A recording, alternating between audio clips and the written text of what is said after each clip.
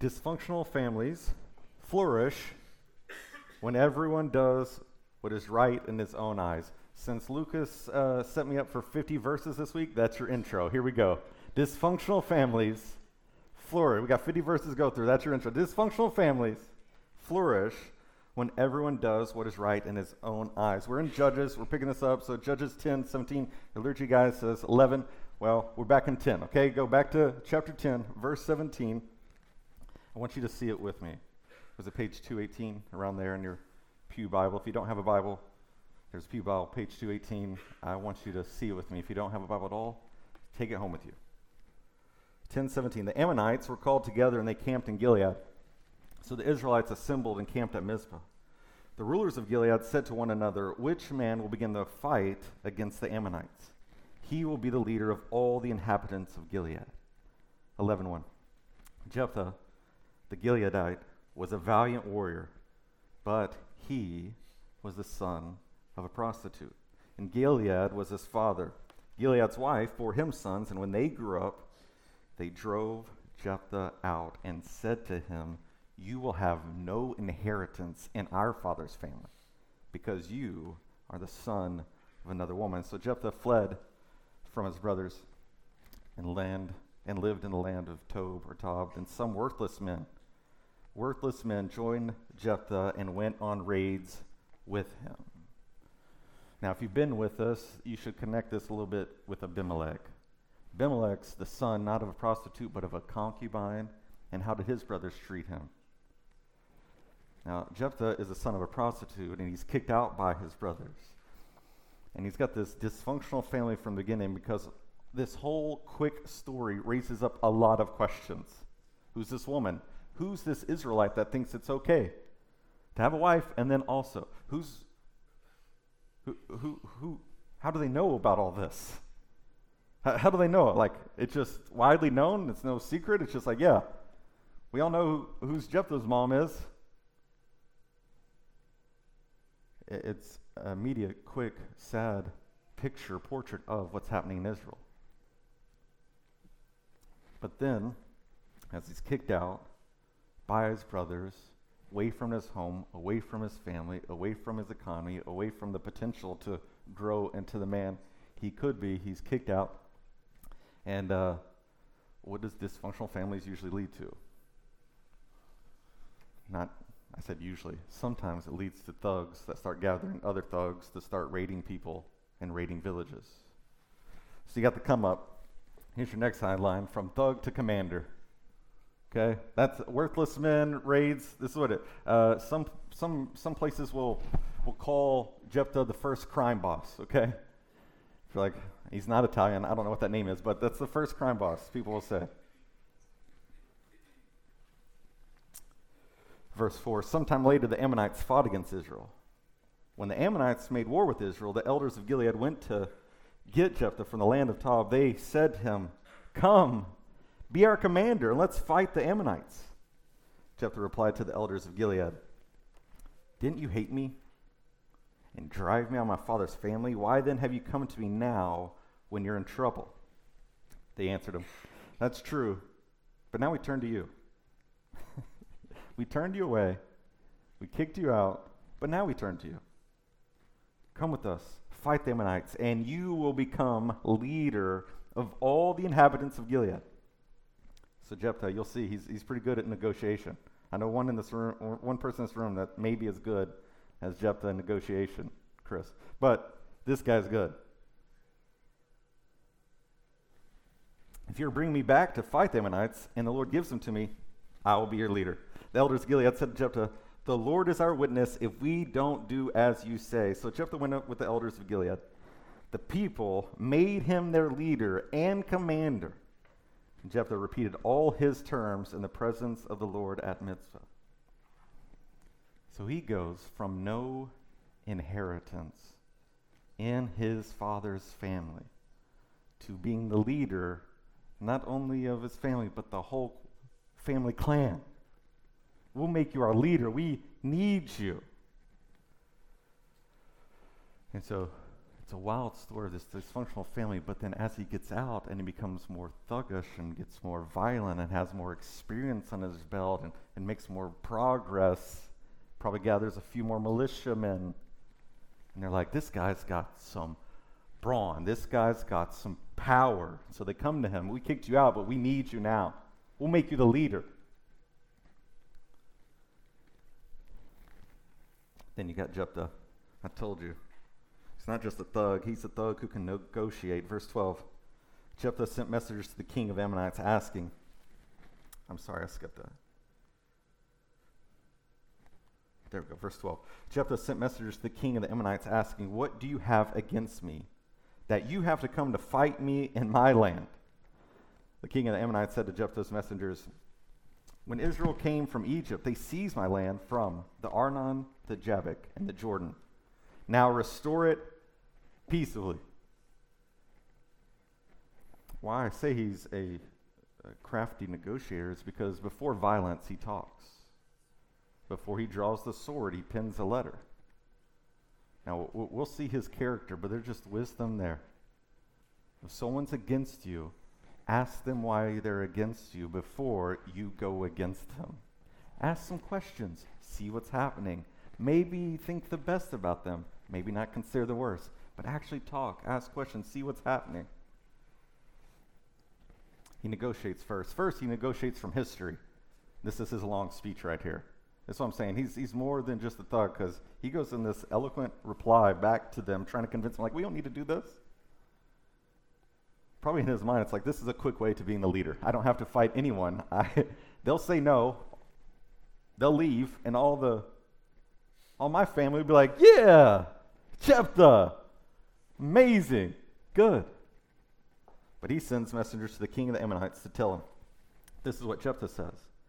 Israel did not take away the land of Moab or the land of the Ammonites. But when they came from Egypt, Israel traveled through the wilderness to the Red Sea and came to Kadesh. Israel sent messengers to the king of Edom, saying, please let us travel through your land. But the king of Edom would not listen. They also sent messengers to the king of Moab, but he refused. So Israel stayed in Kadesh. So he's giving this history. He's rebutting this historical account of like, oh, you want to fight because of the history? Oh, let me tell you the history. Then they traveled through the wilderness and around the lands of Edom and Moab. They came to the east side of the land of Moab and camped on the other side of the Arnon, but did not enter into the territory of Moab, for the Arnon was the boundary of Moab. Then Israel sent messengers to Sihon, king of Amorites, king of Heshbon. Israel said to him, please let us travel through your land to our country. But Sihon would not trust Israel to pass through his territory. Instead, Sihon gathered all his troops, camped at Jahaz, and fought with Israel. Then the Lord God of Israel handed over Sihon and all his troops to Israel, and they defeated them. So Israel took possession of the entire land of the Amorites who lived in that country. They took possession of all the territory of the Amorites, from the Arnon to the Jabbok, and from the wilderness to the Jordan. So he's saying, wrong. Really, that's what it is. Just, that's it. He just says that, and like, let's keep moving. Here's the history. No, your history's wrong. This is the history. I'll give you more detailed history. This is what actually happened. He's not done. He negotiates second from deity. In verse 23, he says, the Lord God of Israel has now driven out the Amorites before his people Israel. And will you now force us out? Isn't it true that you can have whatever your God Chemosh conquers for you, and we can have whatever the Lord our God conquers for us? So not only history, not only the land, but now he's also our God. Our God conquered this, right? So we have it. Just like you would say, if your God conquers this, it's yours. But now he goes personally.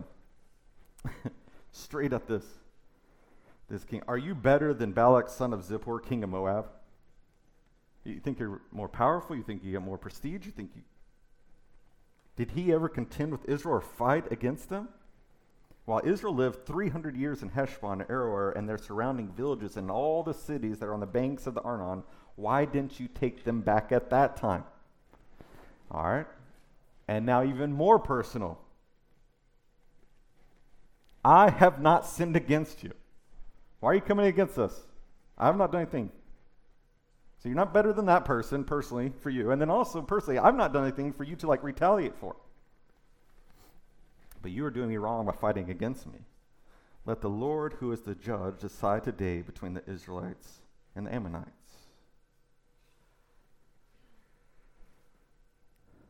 See that wisdom there?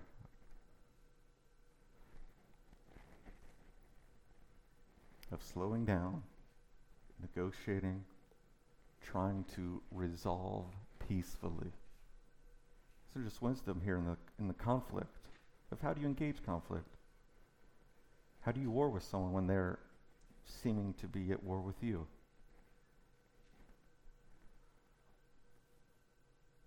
How do you speak to them? How do you come to them? What kind of posture do you have? I mean, if it's correction at all, then Galatians would say those who restore that person in sin need to have a gentle spirit, lest we get pulled into it.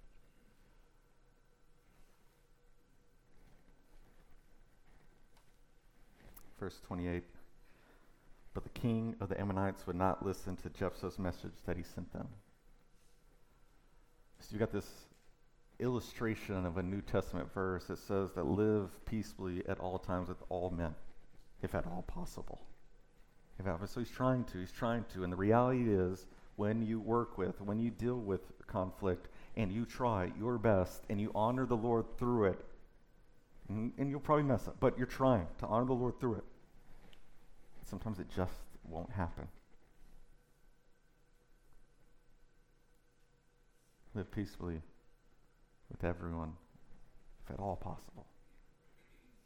You're going for it. But jealousy and unresolved conflict brews until it doesn't. It snaps and goes to war. The jealousy of the land, we saw this in the covetousness a few weeks ago. I want that. This is mine. I want to take this from you. I've got to have this. And this unresolved conflict throughout this whole area keeps happening. But this is when the story really turns dark. This is when the story turns dark. Rash vows are a trap. That would be the next headline. Rash vows are a trap. Verse 29. The Spirit of the Lord came on Jephthah, who traveled. So you've got that. That's happened a few times in the book of Judges. The deliverer has the Spirit of the Lord come upon them, so they are empowered to do whatever they need to do for God's glory and for the people, right? But it's so quick here, and it's sad. The Spirit of the Lord came upon Jephthah, who traveled through Gilead and Manasseh, and then through Mizpah of Gilead. He crossed over to the Ammonites from Mizpah of Gilead. Jephthah made his vow to the Lord. If you, in fact, hand over the Ammonites to me, whoever comes out the doors of my house to greet me, when I return safely from the Ammonites, will belong to the Lord, and I will offer that person as a burnt offering.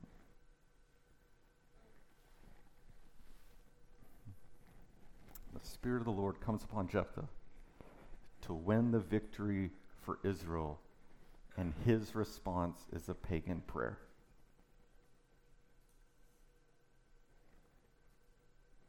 The leaders now are getting worse and worse. Their character is further and further away from the God of their fathers, Abraham and Isaac and Jacob. They don't know him. If you give me victory, I'll give you a sacrifice, is what he's saying. If you give me victory, I'll give you a sacrifice. I'm not saying that again because I'm saying that this is pagan prayer, but in our syncretism, your Christian prayer and your pagan prayer happens simultaneously throughout the week. That idea of like, I'm praying to the God of the Bible, but I'm treating him like a pagan deity. Well, if you give me this, I'll give you what you need. That's how pagan gods operate. It assumes the God is in need, and if he gives you what you ask, then you'll give him what he needs. But Jephthah, he knows the history of Israel, but he doesn't seem at all to know the God of Israel. Because it's not how this God operates. He operates on covenant loyalty and faithfulness, not on transactions based on him needing something. He needs nothing, Jephthah. He doesn't need your sacrifice. He wasn't asking for that. He's not calling for it.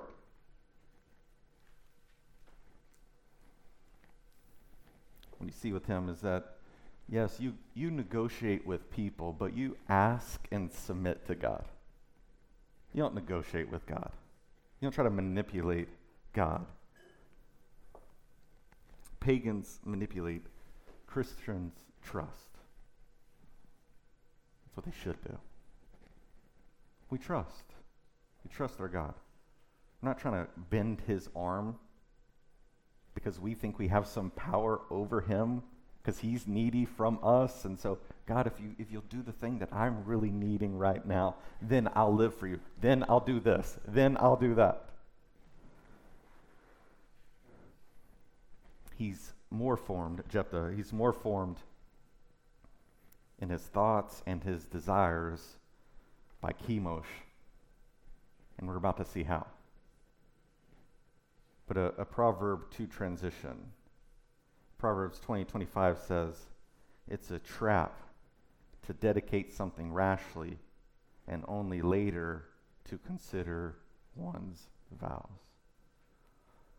I think I've quoted that to everyone who's ever gone through a membership interview with me. I've quoted that to you. Let me quote it to you here. It's a trap. It's a snare. You're setting yourself up to fall into your own booby trap when you rashly make vows and then only think about it after the fact.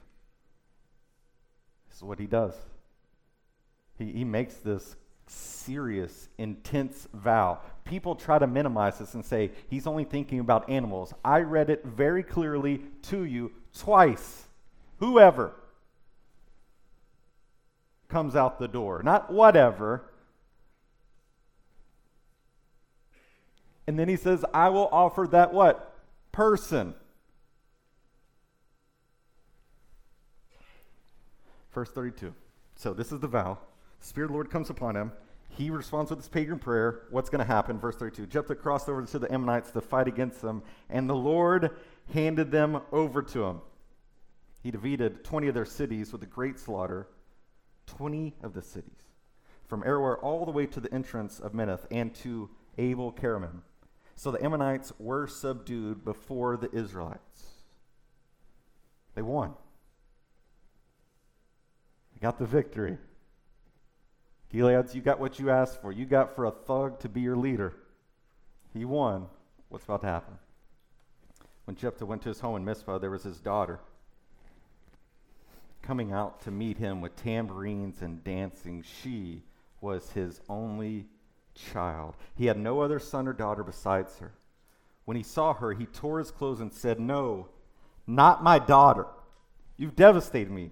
You've brought great misery on me. I have given my word to the Lord and cannot take it back." Then she said to him, "My father, you have given your word to the Lord. Do to me as you have said, for the Lord brought vengeance on your enemies, the Ammonites." She also said to her father, "Let me do this one thing. Let me wander 2 months through the mountains with my friends and mourn my virginity." Go. That's it. That's his response. And he sent her away 2 months. So she left with her friends and mourned her virginity as she wandered through the mountains. She's never going to have kids. She's never going to see this family line continue. Actually, her father's line is going to stop with her because she's the only child. And so what he bargained God with to secure his future ends up killing his future.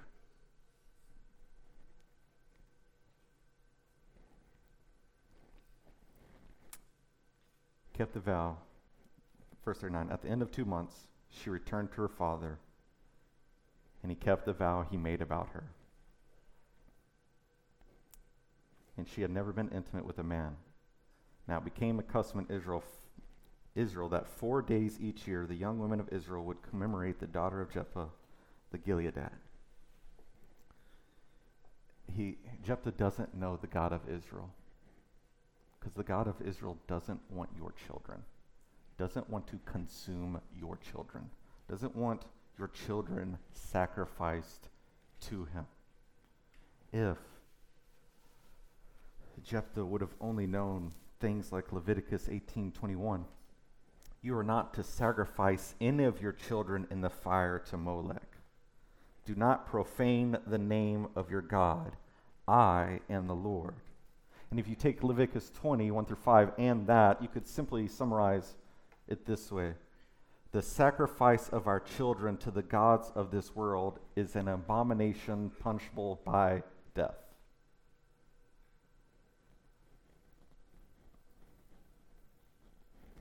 That's the spirit of the Old Covenant law. In 1 King, Molech is referred to as the abomination of the Ammonites. And so you take that together and see the portrait of the Ammonites, gods, is Molech and Chemosh, and both of them have an appetite for kids.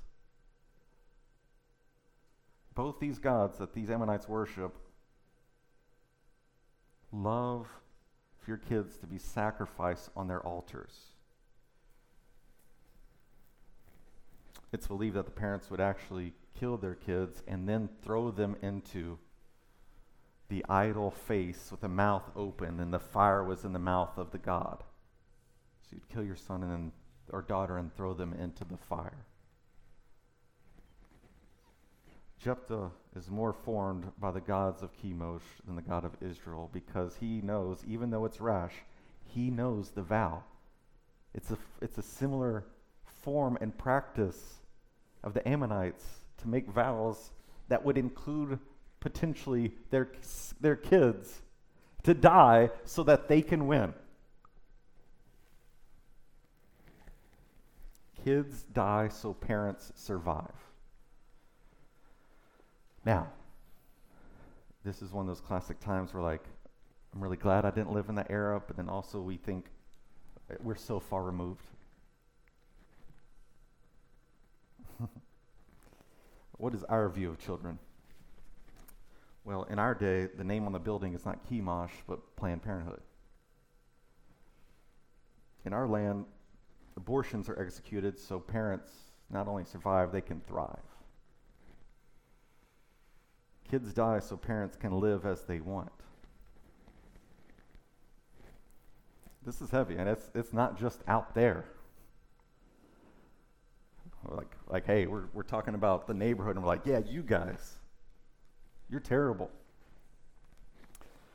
The last stat I read, women identifying themselves as Protestant obtained 37% of all abortions in the United States.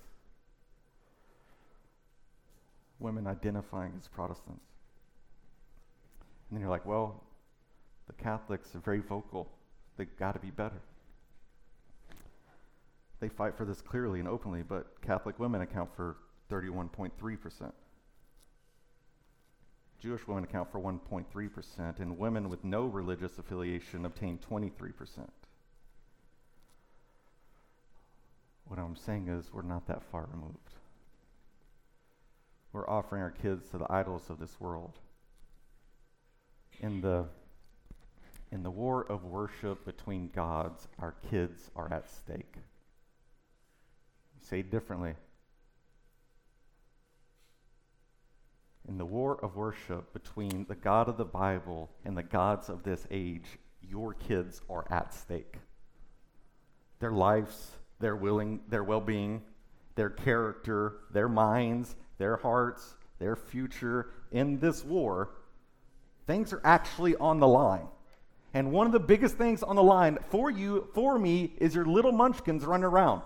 Because all the gods of this world want to eat them, consume them, take them from you in whatever form or fashion it looks like, whether death or completely molding them to the age of this world rather than to the Lord of this world.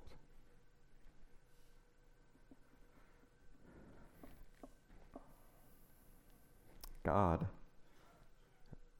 does not want to consume your kids. He wants to conform your kids into the image of Jesus, which is and you're like, well, that sounds weird. You know what he wants for them? He wants them to be lovely and truthful and gracious and strong and tender like Jesus. That's a beautiful thing. That's what he wants for them. He doesn't want to take their souls. He doesn't want to take their lives from them. He doesn't want to take their joy from them. He's want to steal their hope. He wants to make them lovely and beautiful and gracious and kind and merciful and strong and fortified and leaders. That's what he wants. But I'll stay on this idea of chemosh and abortion because we're going to keep going. To think about this idolatry, like why do people have abortions? I think that begins to reveal the idolatry in our hearts. 1%, this is against stats, and they're stats, okay? I'm not leaning on these. This isn't the bulk of the message. My point's not here. I know what stats are. All right. Okay. 1% of all abortions occur because of rape or incest. 1%. 6% of abortions occur because of potential health problems regarding either the mother or the child. 93% of all abortions occur for social reasons. In other words, the child is unwanted or it is inconvenient to have the child at this time. According to the Alan Guttmacher Institute, 75% give the reason that the baby would interfere with work, school, or other responsibilities. Does that not expose idolatry? That we willingly sacrifice our unborn children to the altar of education, to the altar not of Molech, but of life goals. That on the seesaw, that's what gets higher prestige for you.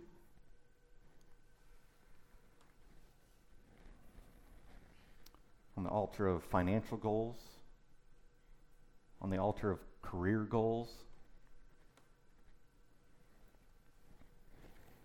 Now again, I could say that, and this is a hard thing to talk about. One side,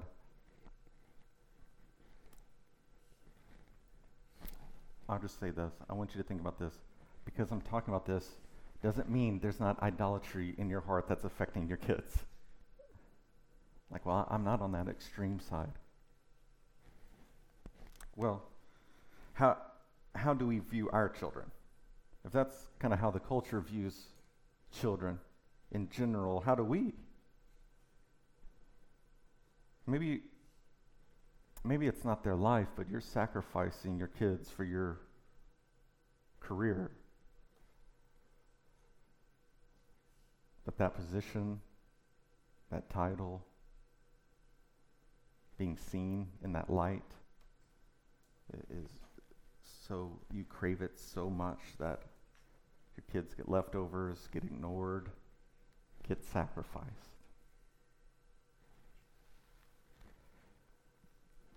Maybe for education, for your life goals.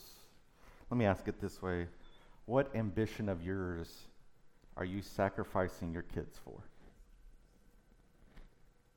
What ambition of yours are you sacrificing your kids for? We need to ask ourselves serious questions. We need to seek help and have wise folks draw out our hearts and see how we're actually engaging our children, how we view them. But the good news is so good here. That the Father sacrificed his own Son so that we who have sacrificed our sons and daughters to the gods of this world may not be put to death, but have everlasting life. That no matter if you aborted that child 10 years ago or last week, that there's grace and mercy and forgiveness for you because the Son willingly walked up the hill to Calvary to die in your place for whatever sin you've committed. However you sacrificed your children. God has made all things right by crushing his own Son, by pouring forth his wrath upon his own Son, that we who are idolaters just like Jephthah, I'm a thug like Jephthah, that we might know genuine forgiveness And not just forgiveness of sin and washing that clean, but also giving abundant life in its place. Do you hear the craziness of that? Some of the most heinous things that we can and have done, he not only takes the debt of it, washes us of it, but then gives us joyful life, even though that's our past.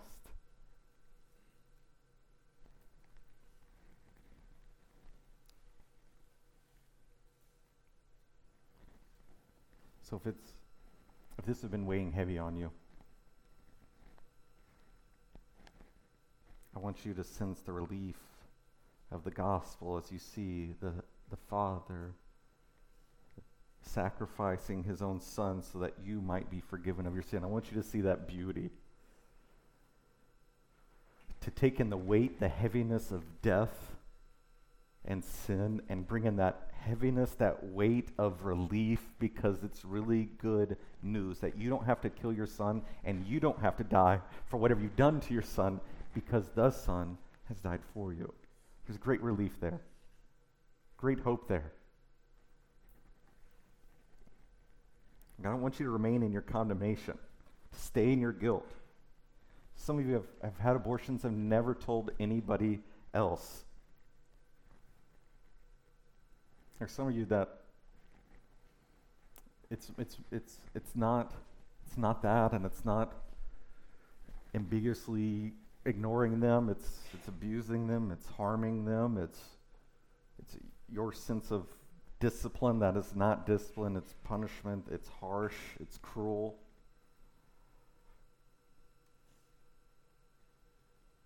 And even under that, I would say, why? Why do you engage with your kids that way? There's something underneath that. Are they interrupting you? Do you view them as little non-humans that should just be robotically cooperative and stay in a line? Is that why you lash out? Is that why you treat them that way? I want all of us to think rightly, no matter how we've engaged in this, and begin to repent and confess our sins and renew our thinking. But for some of you, it's not that. It's the other side. It's you worship your kids. I want our church to be kid-friendly, but not kid-centered. And that's what I want for your house, too. I want that for your home, where Jesus is the center. And in that, you can actually enjoy your kids and serve your kids, love your kids, instead of getting your worth and identity from your kids, which doesn't last because they can't give much. And then the kids or the people that you typically idolize, you begin to demonize because they can't give you what you really want from them, and so you're setting yourself up for a trap, a snare.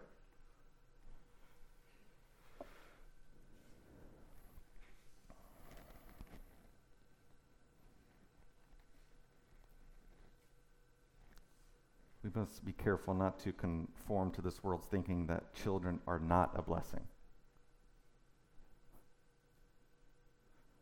That children are an inconvenience to be avoided. We need to understand and see them.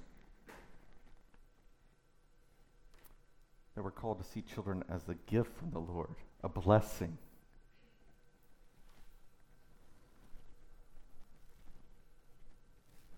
You're to be a living sacrifice. Your kids aren't supposed to be your sacrifice. Romans 12 says, give yourself as a living dying. Be a living dying to the Lord Jesus. Be a whole burnt offering to the Lord Jesus. Be full of devotion and fiery with passion for the Lord Jesus in your life. That's a living sacrifice, not a dying kid in your place or a kid's childhood sacrifice so that you can feel better by yourself. They're there in your home as a blessing to be served, not sacrificed. But Jephthah's tragic story is not over. We got 7 minutes. In anger, he now turns against his own. Here's the headline. The deliverer leads us to civil war. This is how terrible this cycle has gotten. The deliverer doesn't rescue us and lead us to peace for 40 years. The deliverer leads us to civil war. Verse 1 of chapter 12, the men of Ephraim were called together and crossed the Jordan to Zaphon. They said to Jephthah, "Why have you crossed over to fight against the Ammonites, but didn't call us to go out with you? We'll burn your house with you in it." What? No, if you haven't been with us, these are the same clan that did this back in the day. You remember? Where they got hurt, they're like, "You didn't bring us to the fight. We wanted to fight people too." And they come back here and they're like, "You didn't bring us to the fight. We're going to burn your house with you in it." Like they really want to fight, you know? They're like, "Oh!" Jephthah said to them, "My people and I had a bitter conflict with the Ammonites, so I called for you." Now, here's where it gets a little fishy. We're not sure. In the text, Jephthah doesn't say this. He doesn't call for Ephraim. He doesn't say, so we don't know. I'm inclined to not believe the best about Jephthah, so I think he's lying. But here we go. "I called for you, but you didn't deliver me from their power. When I saw that you weren't going to deliver me, I took my life in my own hands and crossed over the Ammonites, and the Lord handed them over to me. Why then have you come today to fight against me?" Then Jephthah gathered all the men of Gilead. And so do you hear where's the response from them? He talked to them. Back in that long speech going back and forth, he went back and forth with those messengers a few times. What happens here with his own fellow countrymen? Gathered all the men of Gilead. They fought and defeated Ephraim because Ephraim had said, "You Gileadites are Ephraimite fugitives in the territories of Ephraim and Manasseh." I don't think thug Jephthah likes being called a fugitive. The Gileadites captured the fords of Jordan leading to Ephraim. Whenever a fugitive from Ephraim said, "Let me cross over," the Gileadites asked him, "Are you an Ephraimite?" If he answered no, they told him, "Please say Shibboleth." If he said Sibboleth, because he could not pronounce it correctly, they seized him and executed him at the fords of Jordan. At that time, 42,000 from Ephraim died. Jephthah judged Israel 6 years, and when he died, he was buried in one of the cities of Gilead. No peace, no idol driven out, no unity in the nation. They look like the surrounding peoples. The Canaanization of the Israelites has gotten so deep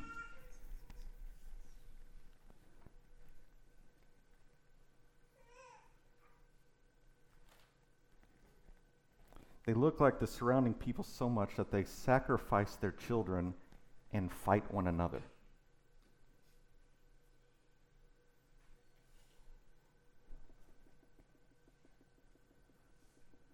They look so much like the surrounding peoples, they sacrifice their children and fight one another. I'm just wrestling that with our church.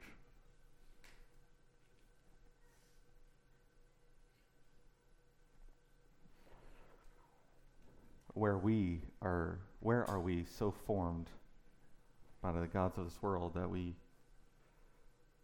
sacrifice our children, we fight against one another?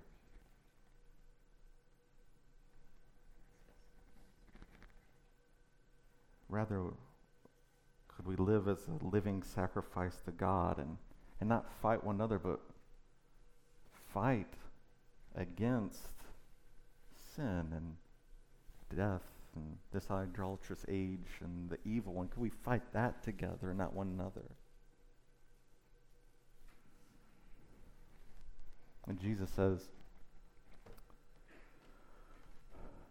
that the idea of like someone coming outside and wrecking shop, it can happen, but the idea of it exploding from within is very possible. That disunity and civil wars and factions among us is the devil's delight. To form us more into the gods of this world. So we don't view our little munchkins as image bearers of the dignity and value, because they're stamped with the image of God. Inherent dignity and value because of it. But we also don't worship them because they're stamped with the image of God. They're not God. They're amazing. They look like you. They're cute like you.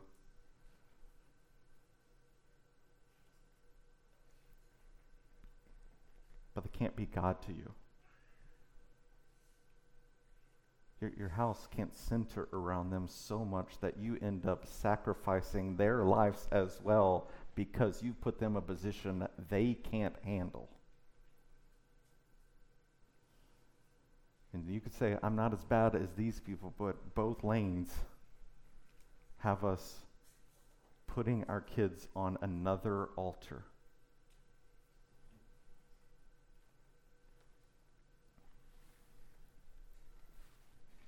So I want to give you the space and the time to respond to this, to think through this.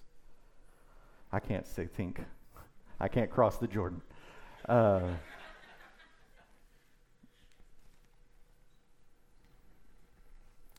to think about, in my forms, in my practices, in my household, is this family more formed by this book than the gods of this world? And then also to think about bitterness and jealousy and unresolved conflict brews until it snaps and then it goes to war. How about we nip that in the bud now rather than go to war? Meaning, we do this every week, but before communion, that you would reconcile with your brother and sister. That you wouldn't let that keep marinating and brewing until it snaps.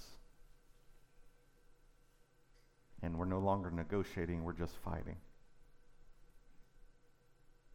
And so, I would say, is there anything between you or someone in this room? Is there anything between you? And if you're like, I'm not sure, then I think love would say, I'm going to go to that person and check and ask and try to presume and not just assume, but talk about this. Let's pray. Father, I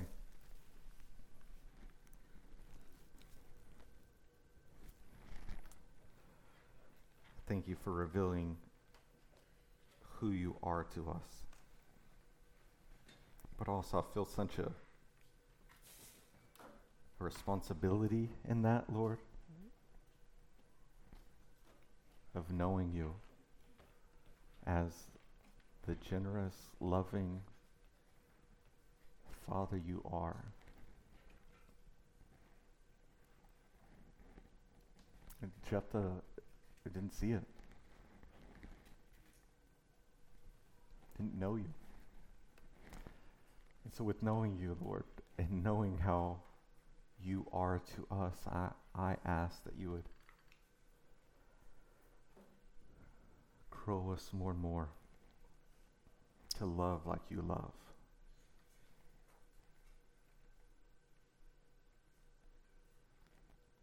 To care, to serve our children like you serve us.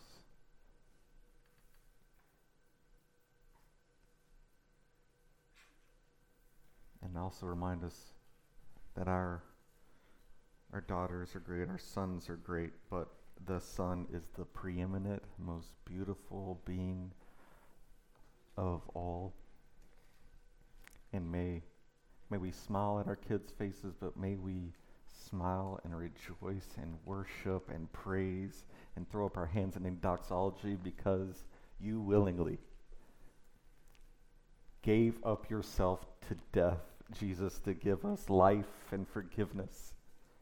Hallelujah. What a Savior.